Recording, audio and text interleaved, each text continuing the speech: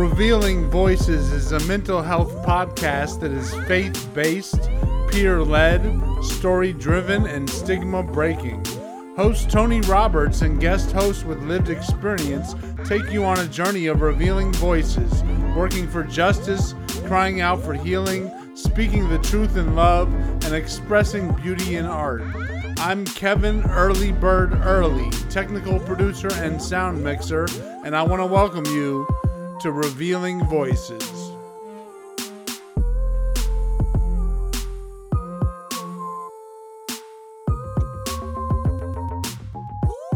Hello, this is Tony Roberts, Revealing Voices, here with my guest co-host, Laura Pagliano. Hi, Laura. Hi, Tony. We have a special guest with us here in this advocacy series of podcasts, this time looking at the clinician side of advocacy, and we have with us Catherine Park. Hi. Glad to be here. Thanks for having me. Laura introduced me to Catherine, so I'm going to let her say a couple things about what's special for Catherine to come on to our podcast. Well, Tony, when you and I were talking about this series of 4 podcasts that are on the topic of advocacy, I thought about the friends I know who are advocates, many, many friends who are advocates. And Catherine came to mind because advocacy can take so many forms. There are people who advocate at the federal level, at the state level. They advocate in their counties for updates to policies and funding. And Catherine, really, I consider a great advocate with what I would call boots on the ground. Catherine is a clinician who for 15 years has been treating some of the most difficult cases of people who become mentally ill, and that is people with psychosis. And so I thought Catherine would be a great guest to come on, talk about her clinical experience and really her life treating patients with serious mental illnesses like schizophrenia, schizoaffective disorder, bipolar with psychotic features, etc. So I was really thrilled when Catherine said yes. And I'm glad to have her on tonight and talk to her about her clinical experiences. Great. So there's oftentimes I've found with people in helping professions, and particularly with counselors, therapists, pastors, in some cases, that there's some that draws you into the field of psychology, therapy. In your practice, in your personal life, what was it for you? Well, I mean, to start with, I've always just been fascinated by people, human behavior, animal behavior too, actually. Just always watching. I'm an observer. I've always loved watching people, sort of figuring out what they're about, what they're interested in, how they behave together. As a kid, I was just always into stories and fairy tales and anything that was about, sort of the mystery of people and the things that transpire between human beings. So yeah, I've always just been fascinated by people, always like people actually, which I guess helps. And I guess what drew me really to the field of mental health was, first off, my own experience in therapy, which was, profound. And I couldn't be, happier that I found that way of understanding myself better. But also, like you said, a lot of people in the helping professions are there because they've had experiences in their own families or communities that made it kind of an important subject for them. Great. Catherine, I know you have told me privately this is your second career. Yes. And so I feel like you probably picked the most difficult patients, by which I mean most difficult to engage many times. And so your second career seems to me like kind of a tough one. What do you have to say about choosing this to work with these populations who are typically hard to engage, hard to keep in treatment, etc., as your so-called second career? But that's a good question. My first career was in the arts, and I had a jewelry business for about a decade.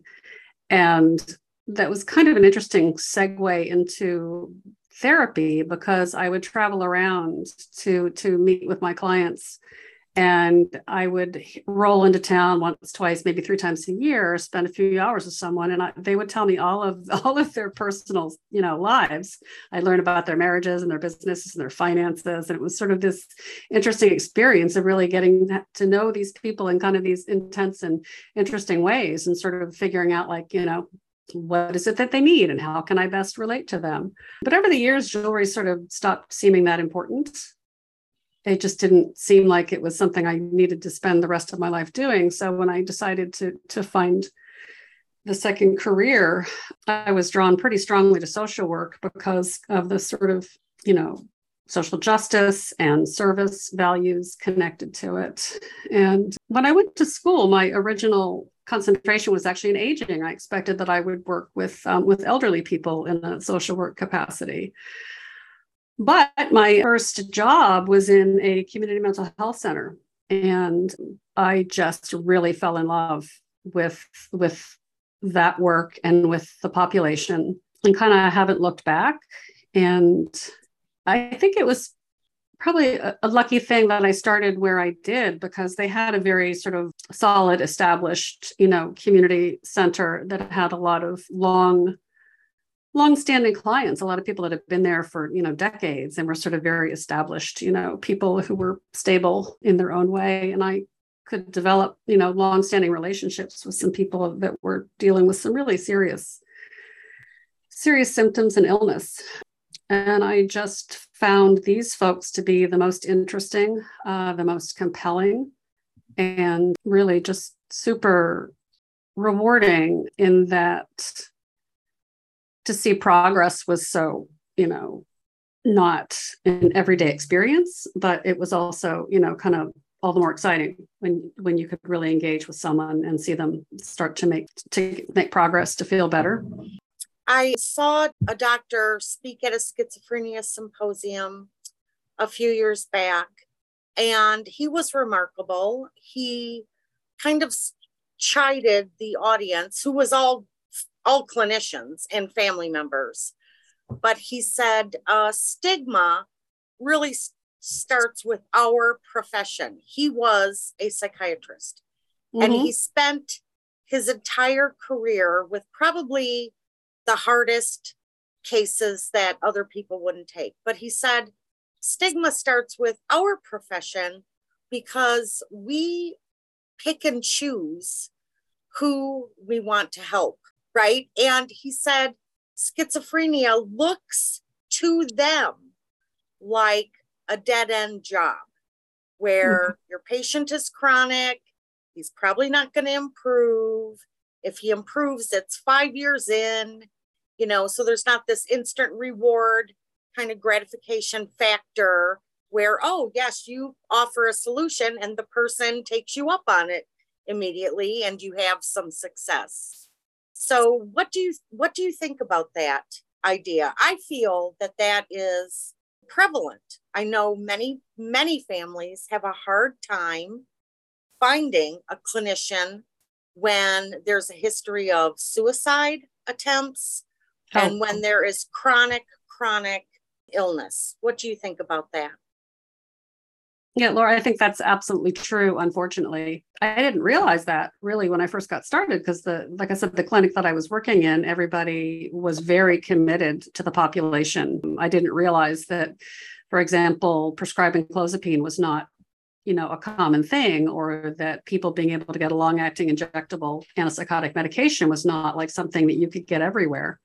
But yeah, it's absolutely true. And it's disappointing that there are so few options for people who are dealing with psychosis, and especially if there's been any history of suicidality or incarceration, that kind of stuff. Yeah, I think it's deeply unfortunate. And there's no doubt that, the sickest and most complicated folks are treated when they're able to get treatment by the least experienced and least compensated clinicians. Mm. It really is, community mental health is kind of the bottom of the barrel in terms of, compensation. Well, the pay, but also just the feeling that you're not getting any, kudos, particularly for the work that you're doing that can be very, very difficult. It is not glamorous. No. Yeah, that you mentioned something that excites me about your work and where you're feeling led. That just before the broadcast, you shared with Laura and then myself that you're looking at some training that you hope to do with people who would be in relationship with those that were diagnosed. And I know for me, when I was a pastor and then later a patient at the time was called, or someone with a diagnosis, there were so many people involved in my life that I needed to have more training. My family members, they would look at that. NAMI provides its own, advocacy. But what are you sensing? And some of this may have already been starting. What are you sensing in the terms of your training for people? What I was thinking, because I'm no longer working in a clinic setting, I got to the point where I was no longer able to sort of manage the paperwork and the regulation and all of those kinds of expectations. I just kind of burned out, and now I'm in private practice.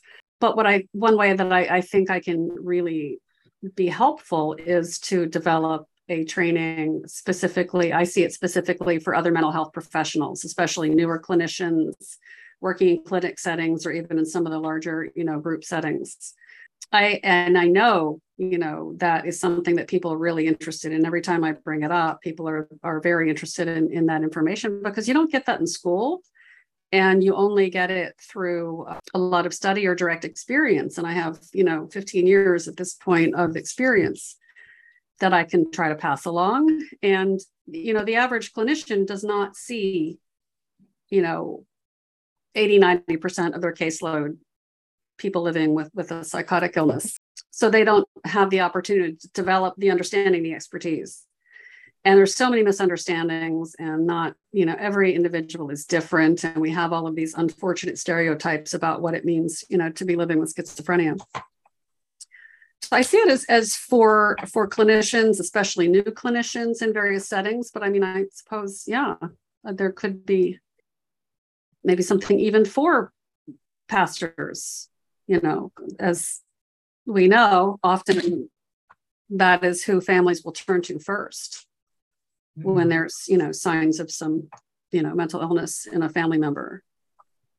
So that gives me an idea. Thanks.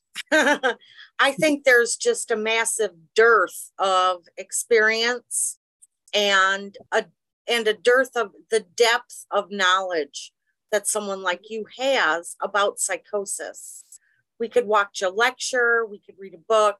It would take someone, the same 15 years that you put in to get where you are today in your understanding of psychotic disorders.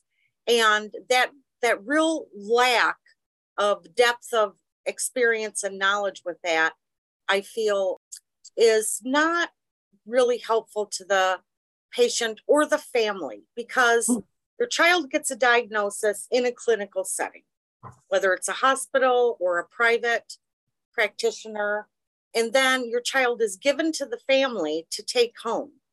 Yeah. And I remember begging doctors for information. What should I do? What should I say? How should I say it? So that my home life was more harmonious, and also so that I was a good helper to my son. And I think that you're right that what you said something to me earlier before we got on this call about the nuances that people don't understand. First, they have a general lack of understanding of some some things about psychosis. But also you spoke, and it really touched me when you said there are so many nuances to treating a patient. Do you want to talk about that for a minute? Sure.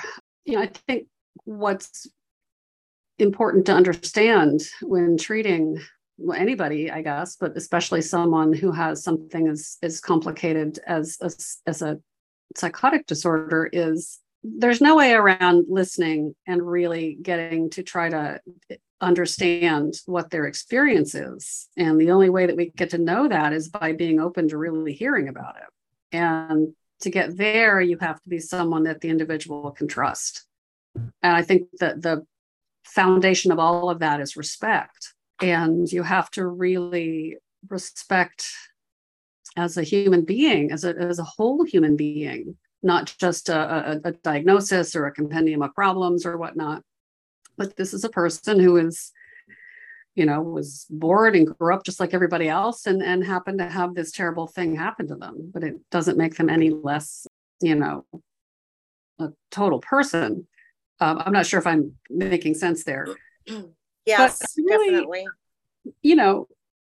Look upon someone as your peer, even though you're in a helping or a clinical relationship to them, but to really be very open to listening and just being with them. It's not just about extracting information. It's about really trying to observe and to empathize with and to put in the time.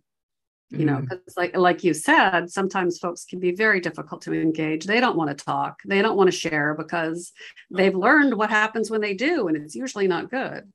If I tell someone about, the voices or about these things that I'm thinking, I learn that, people get upset or I get taken to the hospital or right. whatever. So they very understandably either don't feel like really sharing with people what's going on with them because it doesn't get them good stuff most of the time, or they're, have other reasons that they're reluctant or even can't. I've worked with a good number of people who are sort of word salad in their communication.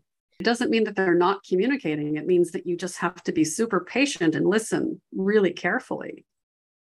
And you can kind of learn to understand someone, even though they're not having a conversation like we are. So I think it's really just about being able to put in the time with someone and being, aware of their humanity. I love that. Pretty basic. I was thinking that one of the questions I had prepared a long time ago when we had done a preliminary session was what makes for a good therapist. But I want to expand that question a little bit, given your calling, and say, you mentioned the word respect. How do you teach respect to someone who is charged by virtue of their blood or by choosing to enter into a relationship with someone with a diagnosis? Well, I think, let me clarify, Tony, are you talking about like someone who is in a helping relationship, or as maybe even like a loved one or family member or partner? If you were approaching how to train someone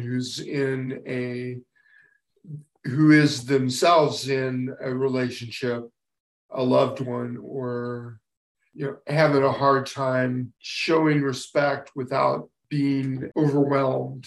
I'll put it that way. Well, I think the different answers to that. One is that the family member needs support too, because it is bewildering and overwhelming sometimes.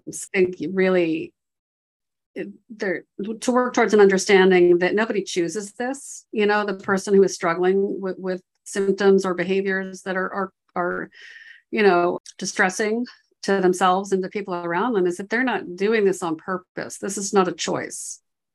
And they are responding in the way that they're able to at that time. And a lot of psychoeducation, explaining like what is a delusion?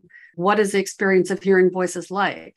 What is cognitive, slowing when someone is having trouble processing and responding to questions? It may not be that they're being difficult, it's that they can at that moment put the words together. So to try to help a a loved one understand sort of like what with the symptoms that they're seeing and what that might be like internally for someone in terms of how frightening or frustrating it is.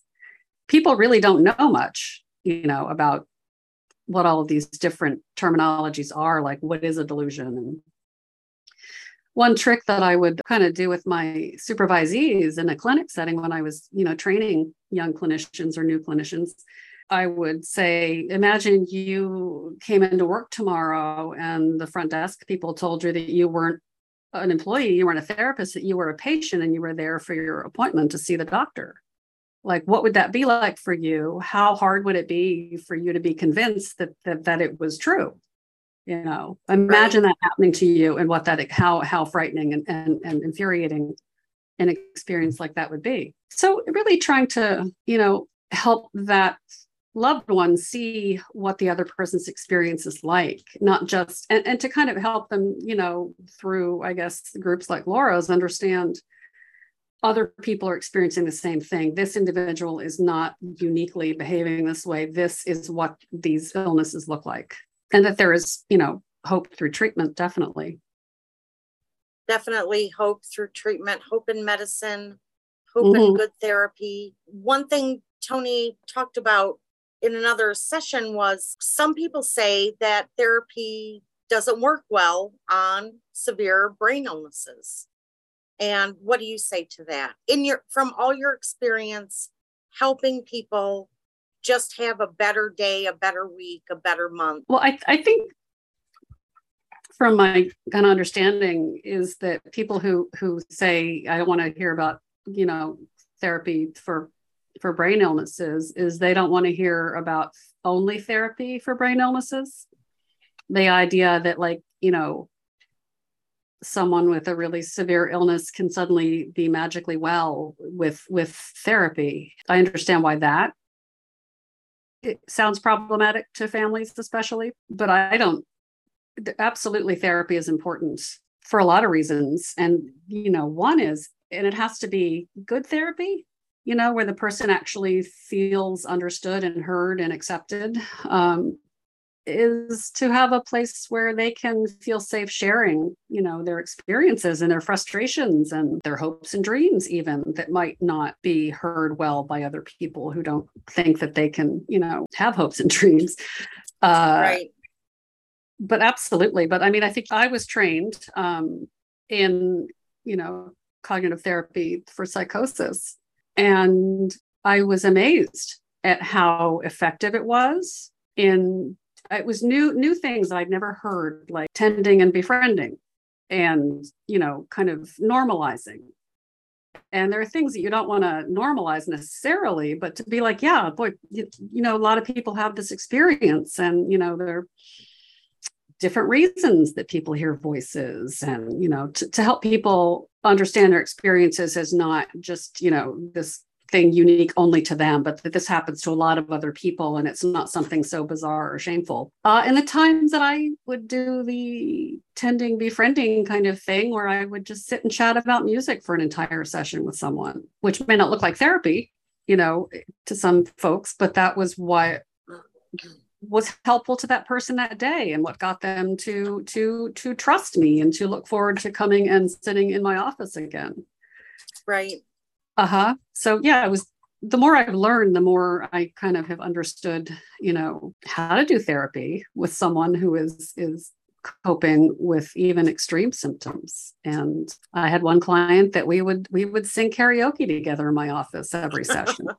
And it wasn't my idea of a great time. That wasn't your idea? It was not, no. Johnny and June I'm game. What's that? I said Johnny Cash and June Carter. That wasn't your idea? No. Karaoke.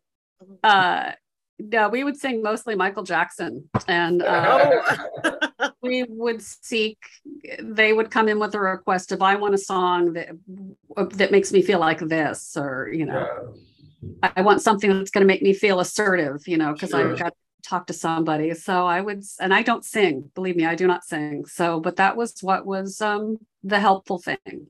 on You know, that day. I'm curious to hear your perspective on what has happened over the course of your career to create obstacles for that kind of therapy, which we laugh, but that really, I mean, I had the luxury of being diagnosed in 1995 and spent that year a course of six weeks of inpatient therapy with art therapy, with Wow. all this stuff.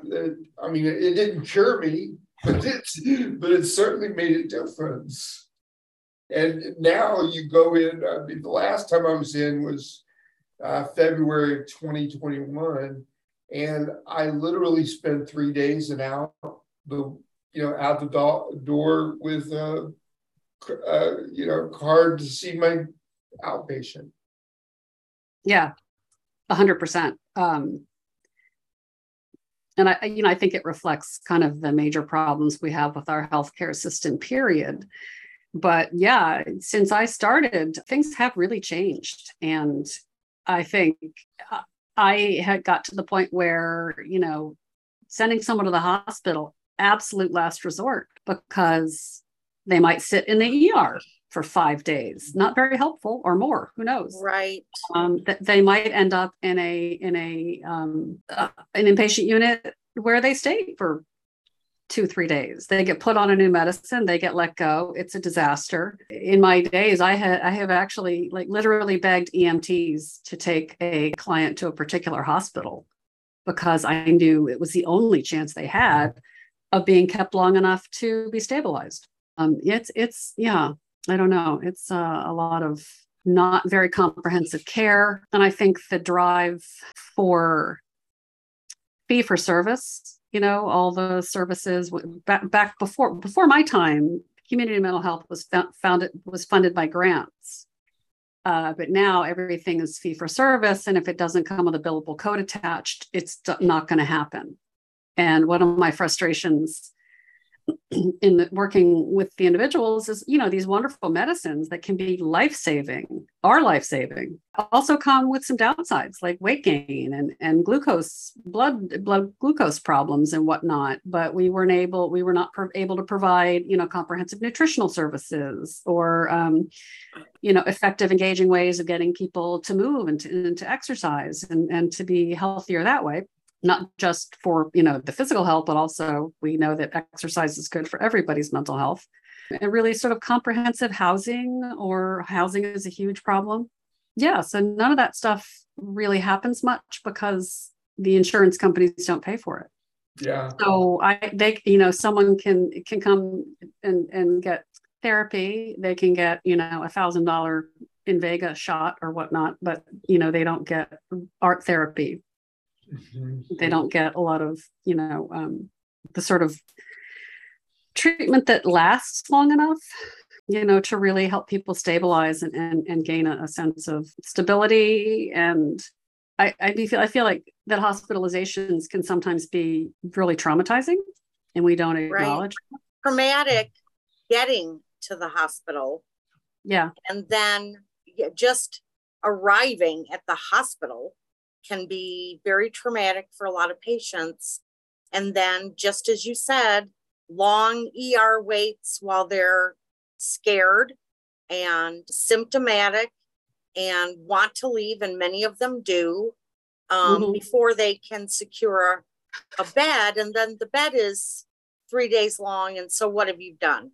You terrorized a person just to get him this very tiny slice of medical care that doesn't really include in a comprehensive way all the many things that would actually support him or her as a person while they're trying to stabilize and heal.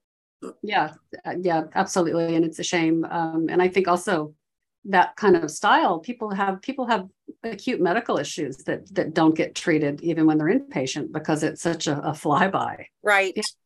And I think, and I don't know, just sort of my supposition, but, I think a lot of folks are afraid to admit to symptoms. They're really afraid to say, sometimes I feel like life is not worth living because they're afraid somebody's going to panic and send them to the hospital.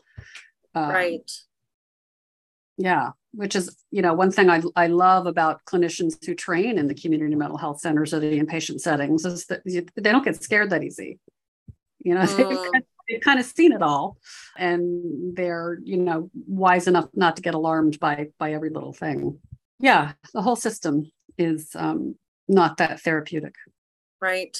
And that's not to say that there aren't a lot of people out there working really hard, to provide good care, who really do care and do good work. But I think in the greater scheme of things, it's hard to really help. You've given us a vision of healing, and I want to ask our signature question and then come back, and there may be other questions we want to ask, if that's okay.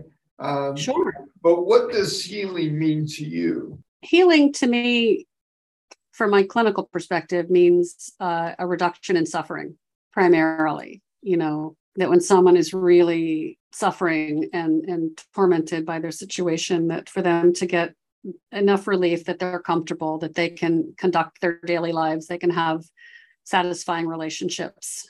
I think that's really, and to feel like they are directing the course of their own life. So kind of regaining a sense of agency in their own lives and just, not suffering all the time. I think we ask that question of everyone who stops by the podcast, and there are so many different ideas of what recovery should look like, and I always try to tell people in a joking manner, this is not an episode of Law and Order where a psychotic person takes 2 pills and he's testifying the next day. That is not how this recovery works. It is stops and starts and ups and downs, and some good times and then some more difficult times. It's never a straight line. And I think one of the most brilliant things I heard from a doctor was recovery is whatever the person can recover from his former self. He recovers his sense of humor. That's good recovery. He eats dinner with his parents for the first time in 5 years when he's been too afraid to leave his bedroom. That's good recovery. And I know that you support your patients in all those small incremental steps that add up to a better life for them. And I really love you as a clinician. The more I get to know you as a person and your philosophy and just your broad spectrum and your deep respect for these people who didn't get sick on purpose, who very often can't control what they do, and just the chronic disparaging of their illness, the name calling, the, how bad they must feel to be a burden on their families and all those other factors. So I'm really, really glad to know you. And the more I get to know you, the more I think, I wish every hospital and clinical care setting had a Catherine. But with your training program, we can duplicate you, hopefully. Thank you. That's very kind. And I have to say, too, that, I have had great enjoyment working with my clients, too. Wonderful people. I just really get to love, a lot of these folks. And partially, it's my admiration. Sounds kind of trite, but like for their bravery and just keeping going. Their bravery. And just continuing in spite of enormous obstacles. Obstacles. Right. So I respect that sort of tenacity. I do too. Sticking around and just, so someone who is living with a psychotic disorder can still have a fantastic sense of humor. They can have all kinds of wonderful talents. Right. And just be endearing in all sorts of ways. The follow-up to that is my last question. The follow-up I would say is that sometimes along the way, when I was a pastor or when I was back then a patient of mental health care, I would hear about my psychiatrist and my therapist, it must take a special person to do that. Which, I mean, I think you need to hear that you're special and that you're doing, but there's also a caveat to that, because I think we're also saying I'm not going to do that. It's like totally. You can't catch me doing that. So what is the greatest obstacle to getting more Catherines, the training and the cost and the insurance? We brought that in a little bit. What is one obstacle you think would make a highlight if we hurdle it? Well, I guess, a really important thing is money. Social workers are the lowest paid, and there are all kinds of different clinicians. I just happen to be a social worker, are the lowest paid master's bearing professionals, and people working in mental health, further down. Community mental health, kind of lower. That so many people in both of the clinics that I worked at had two jobs. Mm-hmm. Just to pay the bills. You work full time in a challenging job, and then you moonlight at the ER or supervise other clinicians or do whatever you do to actually make enough money to survive. And that just, you don't keep people in the field, That's what you have to have a master's degree. Right. Yeah. Mm-hmm. I mean, you have to have a master's, and it's to do ongoing education all the time. And yep. Yes. Continuing education, and the idea is the same way that we treat teachers. They should be there for the love, totally, the sheer love of teaching. And yes, you like people who are interesting and odd and different, and that's to your credit that you love all those people. I do. But I know you do. But that should not be the basis of what is a really, really important job. Treating people with psychosis with dignity and respect, and trying to help them live a good life. That is such an important job. Mm-hmm. Yeah. I mean, the money is a big part of, I think, why people leave the field, especially, from clinic settings. And also, whenever I would be struggling, it was never the clients. It was the paperwork, I mean, I think well-meaning-ish regulation on regulation over the years just made doing the job impossible. Mm-hmm. It was like you could either, treat the chart or treat the client. It was hard to do both. And I didn't end up having the stamina to continue doing both. And I wasn't going to shortchange the clients. Well, you are a little gold mine, lady. And thank you. Oh, can I say one more thing real quick? Yeah, please. I think what's really important too in working with this population is getting in there with the medicine too. Yeah. I think there's this, I mean, it wasn't in the settings that I worked in so exclusively, but I think a lot of it is like the doctors are over here, they do the medicine part, the therapists are over here, they do the talking part, but you need to understand the medications. You need to be willing to be involved in that and to understand it and to be supportive of it. I think that's really important. Very important point. I agree. Yeah, I appreciate that. That's part of the equation that all of us, whether we are taking the medication or if you're in a role to prescribe it or better understand it, so that I see I'm at a particularly rough patch right now, but I see my psychiatrist roughly about once a month for 15 to 20 minutes, actually psychiatric nurse practitioner, and then my therapist weekly at this point. But, if it's, there have been times in my life where I have seen my psychiatrist maybe once every quarter. Yep. And I've used my therapist to better present to my psychiatrist what my needs are. So it really does take a team. Yes, that's a really good point, Tony, is that, the therapist spends so much more time usually with somebody that they're going to understand stuff that is not evident to the psychiatrist in a 15-minute visit. So when do you come up for a raise that we can approve your salary? Well, I am self-employed now. Okay. So there's that. We'll refer people when you have openings. Yeah. Well, thank you so much for coming on.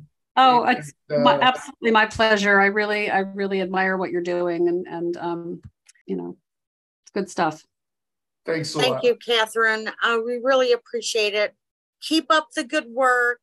Keep your Laura. Beautiful humor and smile for every patient that you see. You're doing more good than you could probably know that you are. You're doing so much good in the world in every single small thing that you do for your patients.